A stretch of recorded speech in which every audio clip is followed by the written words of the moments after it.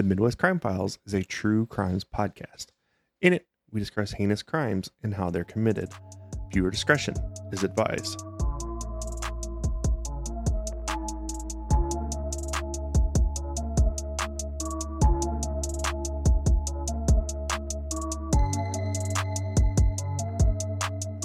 Welcome to the Midwest Crime Files. I'm your host, Gina. I'm Chris.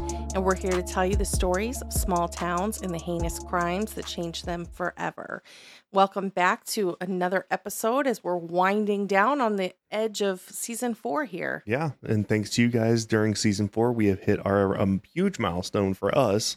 You know, it's not that big in scope of things, but for us, it's absolutely huge. We hit 100,000 downloads of our podcast. Very excited. So to celebrate, we did release a previously Patreon exclusive episode, but there's still plenty of Patreon exclusive episodes. So if you'd like to join our other supporters, go ahead and follow us on Patreon, or you can go through our website or Facebook page for that link. And we would be so excited to have a few more supporters going into season 5. All those links are in the description below.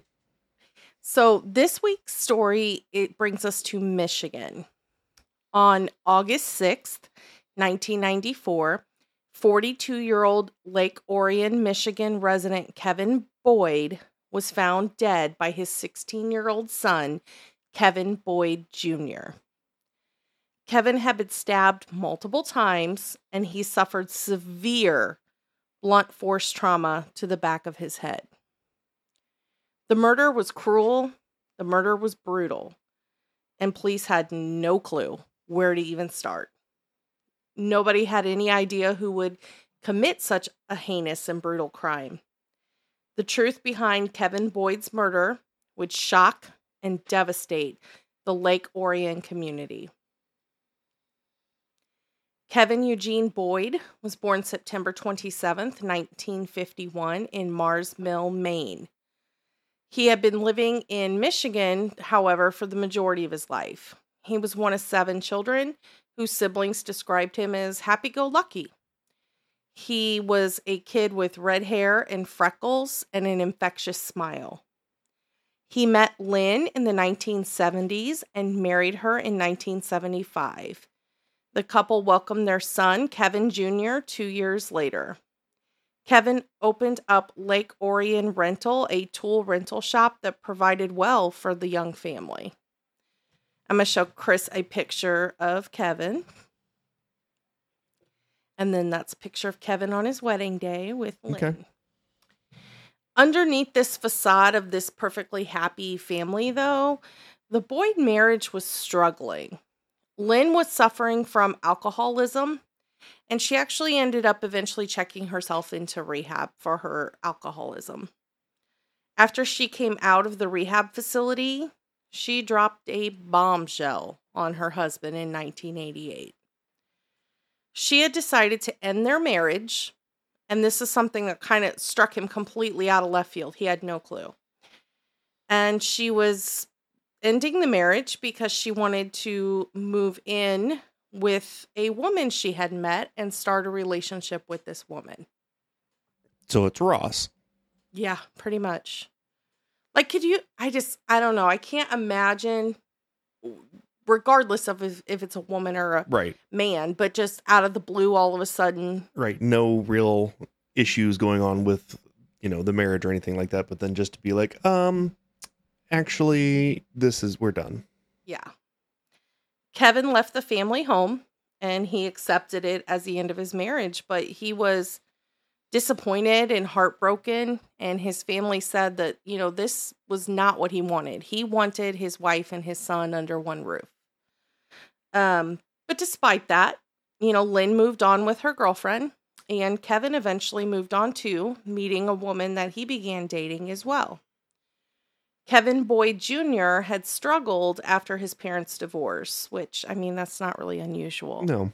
He was 12 when they divorced. I think we got lucky with our children. I think they struggled a little bit, but not nearly as bad as I've seen some kids struggle with divorce. Right. And I think at 12 and without any siblings, that's got to be really hard. And so he began to experiment with tobacco and alcohol. According to Kevin Jr., both Kevin and Lynn were alcoholics. So he basically said, like, I was being raised by two alcoholics. What did you expect me to do? Right. He also claimed that he was abused by his parents, although other people would say that was not factual. So whether or not it is or not, we'll never know.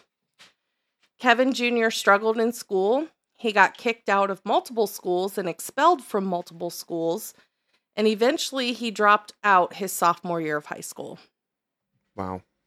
Yeah, it's kind of sad. At 16, he had already totaled 2 vehicles in car accidents, but his father was actually in the process of buying him a 3rd vehicle. Wow. Kevin Jr.'s aunt said in an episode of Snapped that Kevin tried to act like a badass all the time. And I've seen teenage boys do that. Like, they want to just be big and tough. Oh, yeah. Big and you know. macho. And, you can't tell me nothing. I'm going to do stuff to you, motherfucker. I'm just imagining, I get it. like Eric Cartman. I'm 13. I do what I want. Right. You ain't my mama. That's just the vision I have in my head as you're talking. After several expulsions from school, Kevin was sent to live with his father. So, shortly after he was sent to live with his father, Kevin Jr. found his father's body.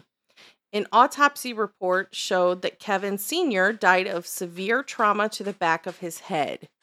It appeared that Kevin had fallen asleep in a recliner, and he was beat over the head with what police believed to be a baseball bat. Damn. Right?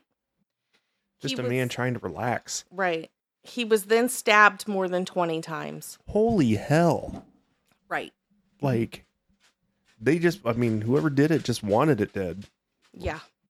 Like, it's like rage kill. Yeah. Missing from the apartment was an answering machine. You gotta remember, it's 1994. And Kevin's wallet. So. It's kind of awkward. I mean, the wallet is understandable if it was a break. Right, like, maybe a robbery or something. Robbery. But I'm not taking somebody's, like, that's kind of a dick move. Like, you ever hear of those people that, I'm just going to break into somebody's house and, like, switch the keycaps on, or take all the AA batteries out of everybody's remote. Or, like mix their sugar and salt. Like, right. It's just a weird thing. Yeah, it's just a weird thing. Parts of the apartment appeared to have been ransacked, but there was no evidence of forced entry. None. What happened remained a mystery, but the death was ruled a homicide, clearly. Kevin Jr. was 16 when he found his father's dead body. So talk about trauma for somebody that's already struggling. Right. The boy appeared like distraught and, legitimately the way you would expect a 16-year-old to react. Right. He explained that he had spent the night before with his girlfriend in Lapeer, Michigan. He said that he had been trying to contact his father all day, but his father was not answering the phone, so he came home to check on him.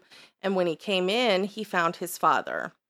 He also shared with authorities that several guns were missing from the apartment, indicating that maybe that was the motive for the crime, was to steal his guns. Robbery, yeah. Police received a call from a local musician who was playing at an establishment nearby Kevin Sr.'s home. He said that the night that Kevin was killed, he returned to his truck later that night and he found a wallet and an answering machine in the back of his truck. He swore he had no idea how it got there. Inside the wallet was money and Kevin's identification. So was it somebody trying to set him up or set somebody up maybe? But it kind of brings that robbery motive into question. Right. Like, why would you leave the money in the wallet? Right. The identification in the wallet made it clear that this belonged to Kevin Boyd Sr. And then they noticed something weird about the answering machine. The cassette tape from inside was not found inside the machine. Well, at least now we know. I think we took the answering machine. Yeah, there was a message on there somebody didn't want anybody to know about. So why take the whole machine then and not just the tape? I don't know. Maybe to think that maybe, hey, he doesn't have an answering machine to begin with, I guess, maybe? Possibly. I don't know. Witnesses confirmed that the musician was playing inside of the bar all night long, and so he was ruled out as a suspect. There was no way that he committed this crime. But who would put a wallet and answering machine in the back of a random person's vehicle? Right. This man did not know Kevin Boyd Sr., nor did he know his family or friends or anybody. Right. And then not steal the money or anything out of it either. Right. Just strange. Police surmise that the killing must have been committed by somebody who knew Kevin. There were no signs of forced entry, and the violent nature suggested that this was a crime of passion. Okay. But they still didn't really understand a motive. The fact that the answering machine tapes were taken suggested that perhaps whoever killed him had called him prior to try to make arrangements to meet up. Right. And so they thought that that was possibly, a reason why, and they needed to figure out who he was planning to meet. I'm checking all those phone records. Robbery was no longer considered a motive since cash was left in the wallet and the wallet was discarded. So, yes, guns are missing, but if it was a robbery, surely they would have taken the money out of the wallet. That just didn't even make sense. Why take the wallet if you're not going to take the money? The stab wounds were in his abdomen, face, back, arms, and other parts of his body. Some of the stab wounds were inflicted post-mortem. Damn. Yeah. So what the hell? Yeah, that's just somebody that wanted him dead. The evidence suggested that there were likely two perpetrators who committed this crime. The initial blow was likely to the head with the baseball bat, which rendered him defenseless as he was stabbed.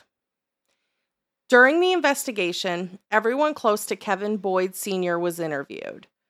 Police became concerned when learning about one of Kevin's side hustles. So one thing that Kevin did for extra money was he was contracted with landlords to perform manual evictions. Oh, shit. Yeah. So they wondered if it was possible that somebody that he had moved their stuff out, a disgruntled former tenant of one of his contracted landlords, had sought revenge against him and, killed him. It's possible. People are crazy. Yeah. Yeah, they are. Police investigated several possible suspects from this lead, but nothing substantial was discovered. Kevin's ex-wife, Lynn, was also investigated. She claimed that her and Kevin were amicable, although they did not talk that much beyond co-parenting their son. She said that she had been home the night of her ex-husband's murder, and this alibi was confirmed by her girlfriend. She did, however, provide possible leads to authorities. She suggested that Kevin's girlfriend may be responsible. Kevin's girlfriend left for Canada the day after the murder. Oh, shit. Yeah. She returned freely, however, and she explained that she left before she even knew that Kevin was dead. The trip to Canada was a prearranged trip, and she didn't know he was dead when she left. Okay. His girlfriend, however, did receive a substantial life insurance payout following his death. You always follow the money, right? Follow the money. As it turns out, though, Kevin and his girlfriend had both taken out policies on each other as they planned to spend their lives together. I don't know if they were going to get married or if they were just going to be together.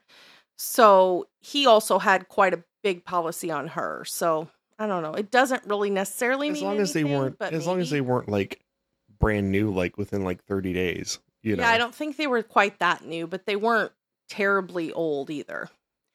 Police then followed up with a long-term employee of Kevin's named Don.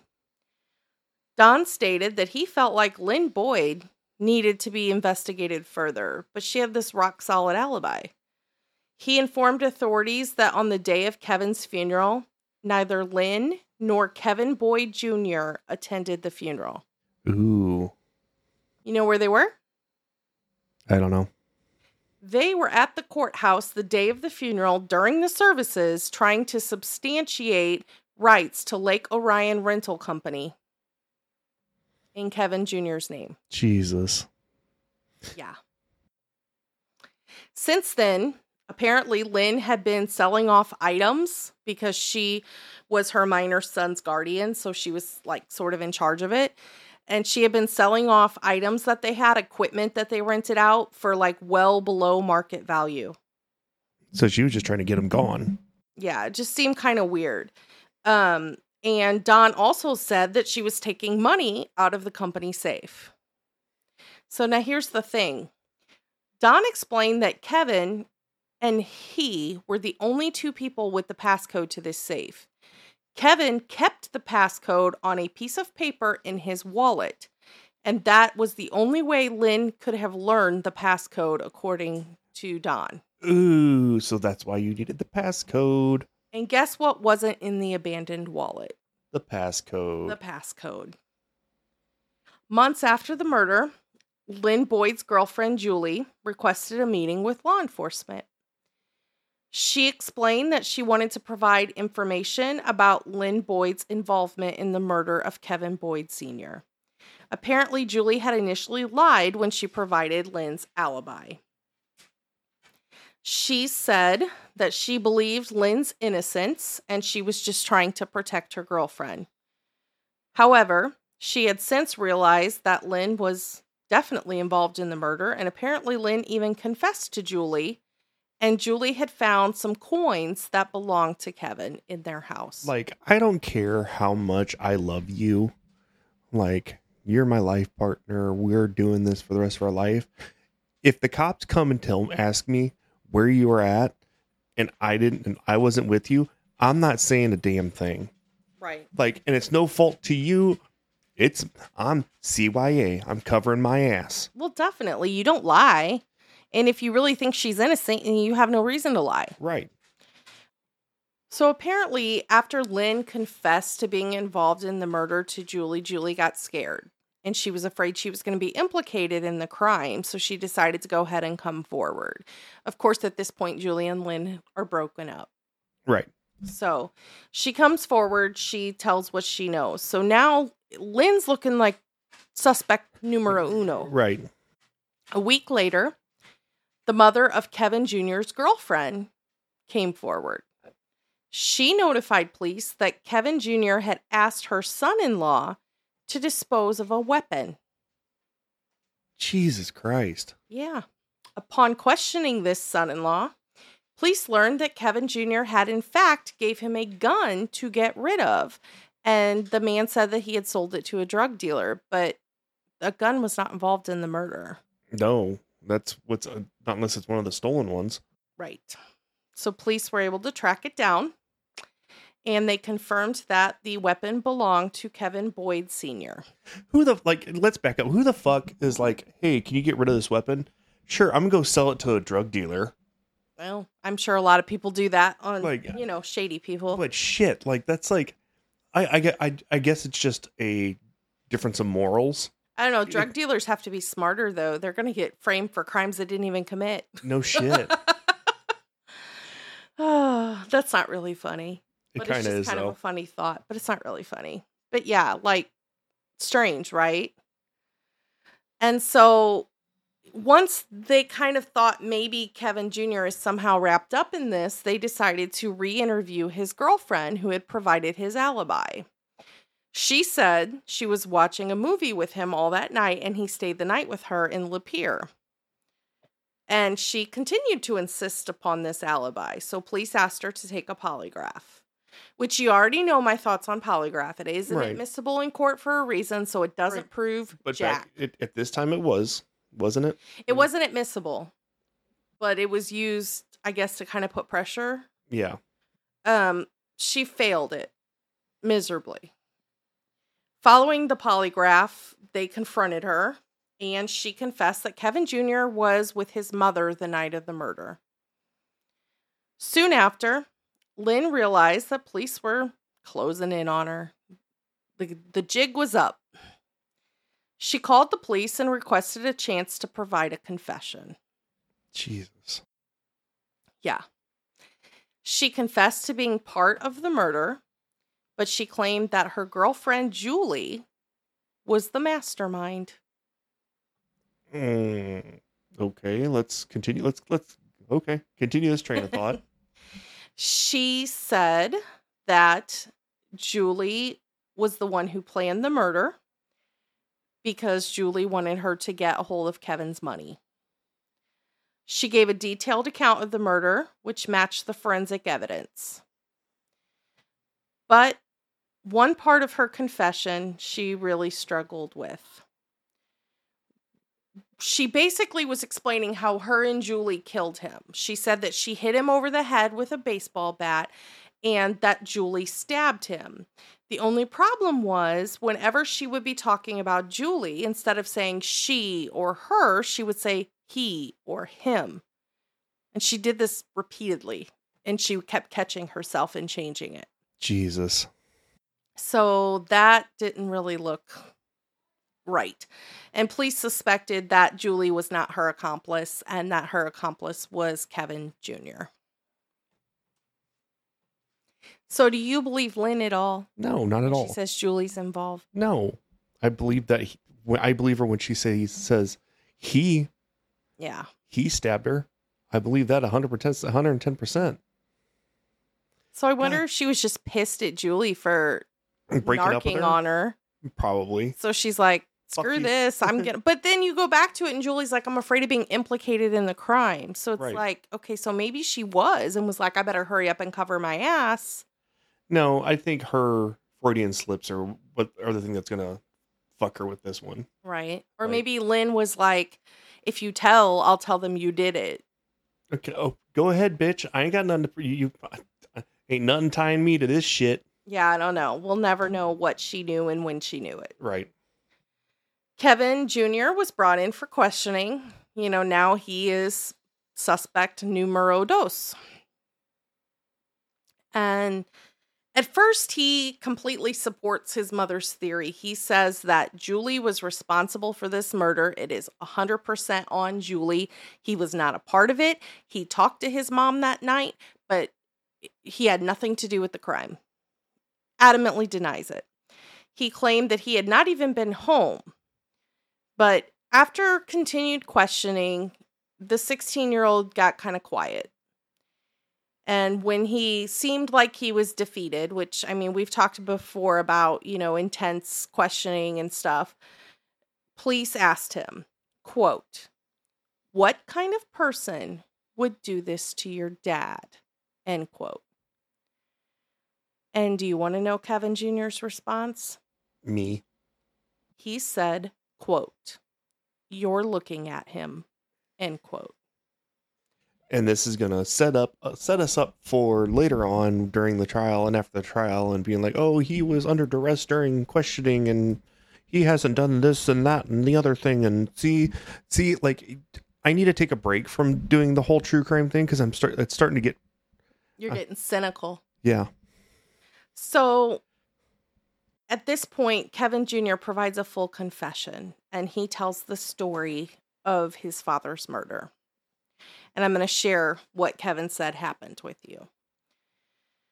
Lynn had approached her teenage son prior to the crime and suggested that their lives would be much better off if his father was dead.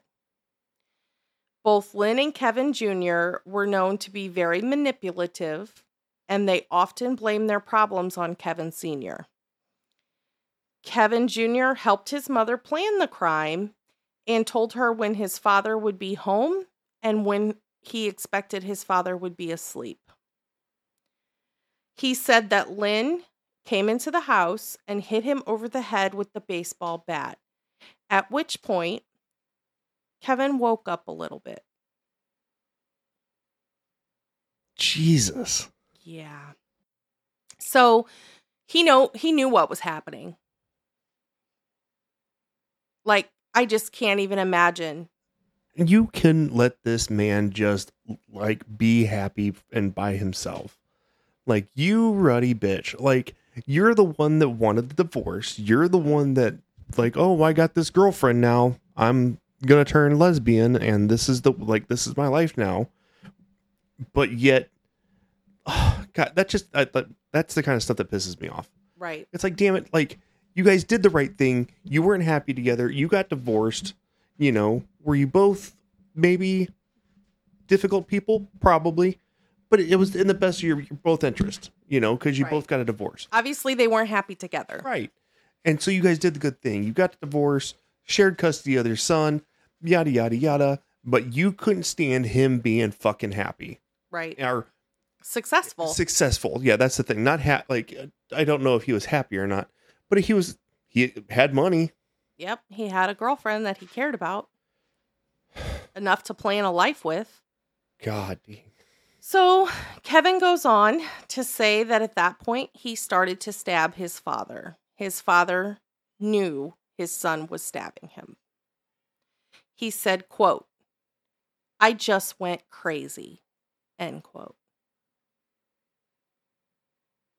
Like, I cannot imagine, being murdered, brutally murdered is horrible. Horrible enough. But I can't imagine knowing before you die that the people that are going to be the ones that Are the kill people you are that the you people love. you love. Probably love the most. Right. And don't get it twisted. I know that they were divorced, but there was still some kind of love with Well, them. he wasn't the one that wanted the divorce. She was. Yeah, but I'm sure he still loved her. Yeah, I'm sure he did. Kevin Boyd Jr. and Lynn Boyd were arrested and charged with first-degree murder in the fall of 1994. While awaiting trial, both were held in prison. Lake Orion Rental was now without an owner and was auctioned off. So That's so everything he shitty. built, gone. Yeah. And it's all because you killed him. Yep.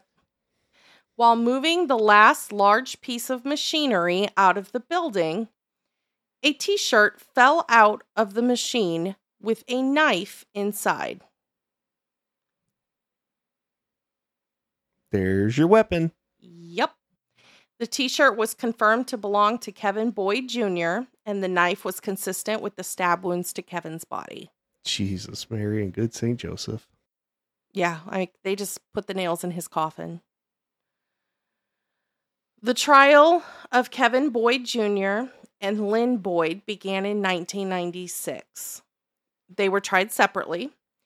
The prosecution in each trial presented money as the primary motive, suggesting that Lynn and Kevin Jr. wanted to capitalize off of Kevin's success in the business that he built. Right. After her trial, Lynn Boyd... At her trial, Lynn placed all the blame solely on her son. What a bitch. Yeah. Originally they thought she was throwing Julie in there to protect her son. And then she goes to trial and pins the whole thing on him. I was thinking for a minute she was maybe trying to protect him, but no. She claimed that she was being a good mother. Yeah. Covering for her son, and in reality, she had nothing to do with the murder. Oh, go fuck yourself. Yeah. She protested that Kevin Boyd Jr. committed this crime completely on his own, and she told numerous stories, frequently implicating Julie, despite no evidence to support it. So she's not even a believable witness. While she's pointing her finger at her son, she's still telling multiple stories and trying to get her ex-girlfriend in trouble. Like, how dumb are you? Right. How many stories have we heard or dealt with where it's like, dude, you're telling too many stories. Right. That's what's giving you away. You got to come up with one defense and stick to it, my friend. And you're in trial, it's during your trial. Right. That you're continually trying to make up shit. Yeah. Are you fucking kidding me? Right. Needless to say, the jury did not buy her BS. She was found guilty and sentenced to life in prison with no possibility of parole. Good. Kevin Boyd Jr. also told multiple versions of the crime at his trial. He claimed to be with his girlfriend the night of the crime, but admitted to knowing that it was going to happen.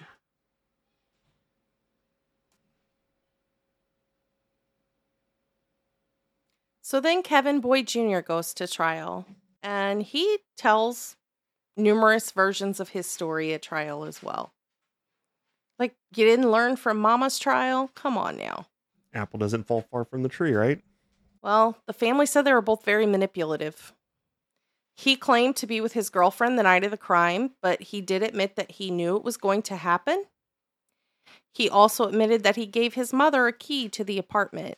That, explains why there's no forced entry. He said that he was manipulated by his mother and that it was not his fault. Like hell. Yeah. I mean, I don't doubt that she manipulated him. I don't doubt that at all, but that doesn't dissolve his responsibility. Like, you are still 100%. I don't give a shit if you didn't do anything at this point. You knew everything was going to happen. Like, you are an accessory. Right. And you should still get life in prison. Well, and you've got this knife, so I think he's more than an accessory. No, I understand that. But even if you follow his story, his defense team was adamant, though, that Lynn Boyd was the mastermind, which I do believe. I do believe that. And that he was simply a pawn and was not present during the actual crime. But the evidence... yeah, I don't believe that part. Like, I understand. Yeah. I believe that Lynn was 100% the mastermind behind this. And she probably did coerce her son into be like, hey, you know what would be really nice? Is if you ran that company. Right. You were making all that money. Yeah. And then we could just, be happy. Yep. I think that's definitely what she did. And then her son's like, yeah, that sounds good. Hey, I got this knife. Well, and she's probably telling him like, because he's wrecking cars and he's not in school. And I'm sure that Kevin was probably on his ass to get his son's life together. And I'm sure he was like, he'll stop nagging you if he's dead. He can't nag you if he's dead. But obviously, Kevin Sr. loved his son. His son wrecked 2 damn cars, and he was going to buy him a third. I mean, you don't do that if you don't care about somebody. I think he was a good dad. And if anything, his dad was like giving him just kept on feeding him. Exactly. Exactly. What's that Enabling. Called? There you go. Enabling. Yeah. That's the word I was looking for. Yeah, I agree. The evidence against Kevin was too strong, though, and it included his confession and the knife. So he was found guilty. He had been charged as an adult despite being 16 when the crime occurred, and he was sentenced to life without parole in 1996 because at the time in Michigan, first-degree murder carried mandatory life. You already know where that's going, right? I already know where that's going. Like, there's 2 things I already know that's going to happen since you said that. It's going to be like, well, he was a minor, so he can't, instantly get a life sentence without parole. And then 2, he was under duress during his interrogation. So we got to you can't use that in court. So I'm going to show you a picture. Let me go up. I'm going to show you a picture of what they look like at their trials, Lynn and Kevin Jr. And then this is Lynn now. Okay. Lynn Boyd is currently incarcerated to this day, where she will be for the rest of her life in a Michigan prison. She's currently 70 years old. So, don't got to worry about her. She's gone. She ain't ever getting out. Right. But, as you know, in 2012, the United States Supreme Court ruled that life without parole as a mandatory sentence was unconstitutional for those who committed their felonies as minors. Which I still don't like. I get it's one of those ones where I get why they did it. I don't agree with it though. I agree that it shouldn't be mandatory. It should be possible, but not mandatory. I do agree with that. I don't think there should be you committed this crime, you're going life without parole. Automatically. But then what's the difference between like a 16 and an 18-year-old? I mean, their brain development, for one. Really? Yes. Really? Because I know a bunch of 18-year-olds that are kind of childish still. Oh, yeah. I don't disagree with you. But yet you're still going to throw them in jail for the rest of their life just because they hit a special age? Well, when you hit a special age, the world sees you as an adult, and so you're held accountable as an adult. I do believe that people under 18 years old should not be mandatory sentenced to life without parole. I'm not saying that nobody should go. Well, then it should not be mandatory at all then. Like it should be on a case by case basis. Right. I don't necessarily disagree with that for everybody. But I don't want to see a lot of people get retrials either or resentenced. Understandable, but So, because this, Kevin would have a chance to have his sentencing revised. His lawyer worked to have his life without parole sentence overturned, stating, quote, "If you want to look at culpability, it was his mother who recruited him," end quote. So basically, they're going back to he was manipulated by Which an I agree adult with. that he trusted. Yeah, and I 100% agree with that. He went on to explain that it is difficult to determine if a 16-year-old is beyond hope of redemption, and that he does not feel like Kevin Jr. should be thrown away and, done. He should have a chance to live in society again. He did bring up that they felt like the confession was coerced. And so, that had to be taken into consideration as well, because he gave a confession under apparent duress and without a parent present.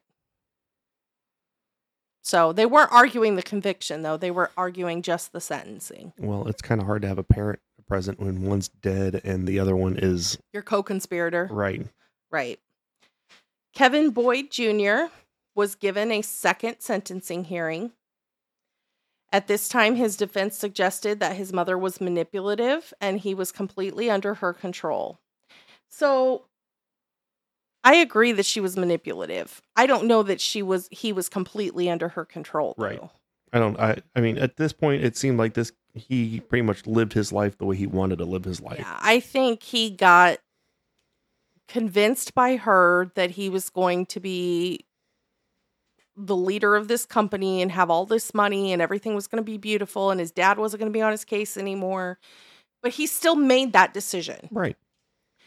They also proclaimed that there was no proof putting him at the scene of the crime, even though you have the weapon wrapped in his shirt. But I mean, I guess... Was there fingerprints? I guess not. No. And there was no DNA on it either. So they're saying his mother could have easily done that. Okay. They said that he was guilty by aiding his mother, but not guilty of murder. But again, this isn't a conviction overturned. This is sentencing only. Right. Finally, the defense said that since his incarceration, Kevin had received his GED, completed vocational programs, worked a variety of jobs, and he had no violations in over 15 years. Kevin went on to say, quote, "I've demonstrated no violent behavior. I have no substance abuse issues. I am not even a reflection of who I used to be," end quote. Thoughts? No. No. Like, it's one of those ones where, like, we're harping back to, like, season 1, Chris, with this one. If you let him get out for good behavior, you're a fucking moron. I'm sorry. This is one, like, anybody can play nice while they're in prison because there ain't nothing else to do. Right. You don't have a substance abuse problem because it's really hard. I don't know, though. I hear there's a lot of drugs in prison. Right. So, but it's like, I don't agree with it. Like, I don't know. Just go ahead and I mean, do I think it's possible that somebody can be reformed? At 16 is a totally different person at 36? Abso-freaking-lutely. Do I think it's possible that someone that commits such a horrible crime at 16 could be a whole different person at 36 that would never do that? Yes, I do believe that. I don't know if I believe Kevin Jr. is that man, but I do believe that that is possible. Right. Kevin was resentenced to 25 to 60 years in 2019. This made him eligible for immediate parole, which he was granted in January of 2020. He served a total of 26 years in prison. I'm actually okay with that. It's not the worst. No. I mean, we've heard much shittier things. Yeah. This is what he looked like in his final prison photo. Okay. Really unrecognizable, but I mean, 20 years in prison will do that to you. Kevin Eugene Boyd was killed in cold blood by his ex-wife and his own son in a crime so heinous and deeply depraved. Kevin's friends and family state that he loved his son more than anything in the world and would have provided anything he needed. Was this a case of maternal manipulation or a tale of two cold-blooded, money-hungry killers? What do you think? Manipulation. I think that he was manipulated by his mother. Right. But I think in the end, though, I think he was yes, he was manipulated to do it. But in the end, I think he probably believed it a little bit too. Oh, I'm sure. You know what I'm saying? I'm sure. Because I'm sure his mom was, like you said, putting in his head, like, hey, your dad won't be around to piss you off anymore. Your dad won't be there to do anything anymore. Yeah, unfortunately, he has a psychopath for a mother. Right. Right. Lynn Boyd was motivated by money, and she allegedly told her girlfriend, this was part of what Julie brought forward, and I'm going to read you this quote, and I want your response. She said to her girlfriend at the time, Julie, quote, "You know, Julie, it felt really good to hit him with that bat," end quote. Psycho. Right? Like, she's depraved. Yes. On a whole nother level. Like I said before, like you couldn't let this man fucking just live his life and be happy. Right. Because I mean, he seemed happy. Yeah. He had a business that was making decent money. He had a girlfriend that, you know, like, you don't take life insurance policies out on anybody unless you're really just... You're either serious or you're planning a murder. Right. You know, and yeah, the things with his son was a little like his relationship with the son seemed a little rocky, but it seemed like he was trying to be the best dad he possibly could. It was a 16-year-old. What do you expect? But yet you decided to just fuck all that up, huh? Yeah. Yeah. I don't know. She's something else. She recruited her son to kill his own father, demonstrating her character. As for Kevin Boyd Jr., he is now free, and I can only hope that he will overcome the evil ways that his mother taught him, because I think his mother is an evil person. Yeah. And I pray that he is not evil and has grown beyond what happened. And it's weird because we always talk about the eyes, you know, the eyes of some of these people that we do stories on. And during during the sentencing, he had those eyes. Mm-hmm. He does. But on release, he seemed clear. Yeah, he just seems like a different person. You know, her eyes are still dark to this day. Yeah. She did not age well either, just an FYI. No, she didn't. If you want all those pictures, you can go to our website at www.themidwestcrimefiles.com. In it, you can find the blog post for this session and any other session or any other episode that we have written. And all the references will be down in the below, and you can read all the stuff that Gina goes through to get her mind ready to write these amazing stories for you guys. Also, if you guys want to sponsor us on Patreon, we'd really love it. We have, 11 now? Yes. 11 people that are part of our small little tribe here. It's growing. I think for the August goal, we just set it at 15. Yeah, so we're looking for 4 more in August. You know, you can go anything from $1 to, I think it's like 20. Yeah, is the max. Or you can do a one-time donation. You can do whatever you want to. Like, I know one person changed theirs from $1 to $2. Like, you can do whatever you feel like doing. But it's because of you guys and all of our listeners that we're able to not do this as a full-time job. No, well, this will never be a full-time job. No, never. We've told you that. And right now, everything, I mean, we can finally say that we hit 100,000 downloads, and our advertising and stuff like that finally, it's covering our expenses, so we're not paying to do it anymore. Right. Thank We're God. breaking even. Right. One thing that I did want to say is that when we released this previous Patreon exclusive episode, we realized how terrible the sound is on some of our earlier episodes. And so it's because of supporters like our Patreon supporters that we were able to upgrade our sound equipment. So as we release these older, previously exclusive episodes to you guys, because I think that's what we're going to do between season 4 and season 5, so that you can still get your Midwest Crime Files fix every week. Just be patient with the sound, because some of these were recorded a very long time ago. A very long time ago on a cheap $20 Walmart mic. Right. You know, and also I wanted to let everybody know that our live event has been changed to the 23rd. To the 23rd, because I have to go out of town for work for a week. So unless you guys want to see Gina by herself, and hey, maybe you could do a kids episode again. No, that's fine. We'll just wait for you. Okay. But thank you guys all so much. We appreciate you all. Yep. We'll talk to you guys later. Bye, guys. Bye.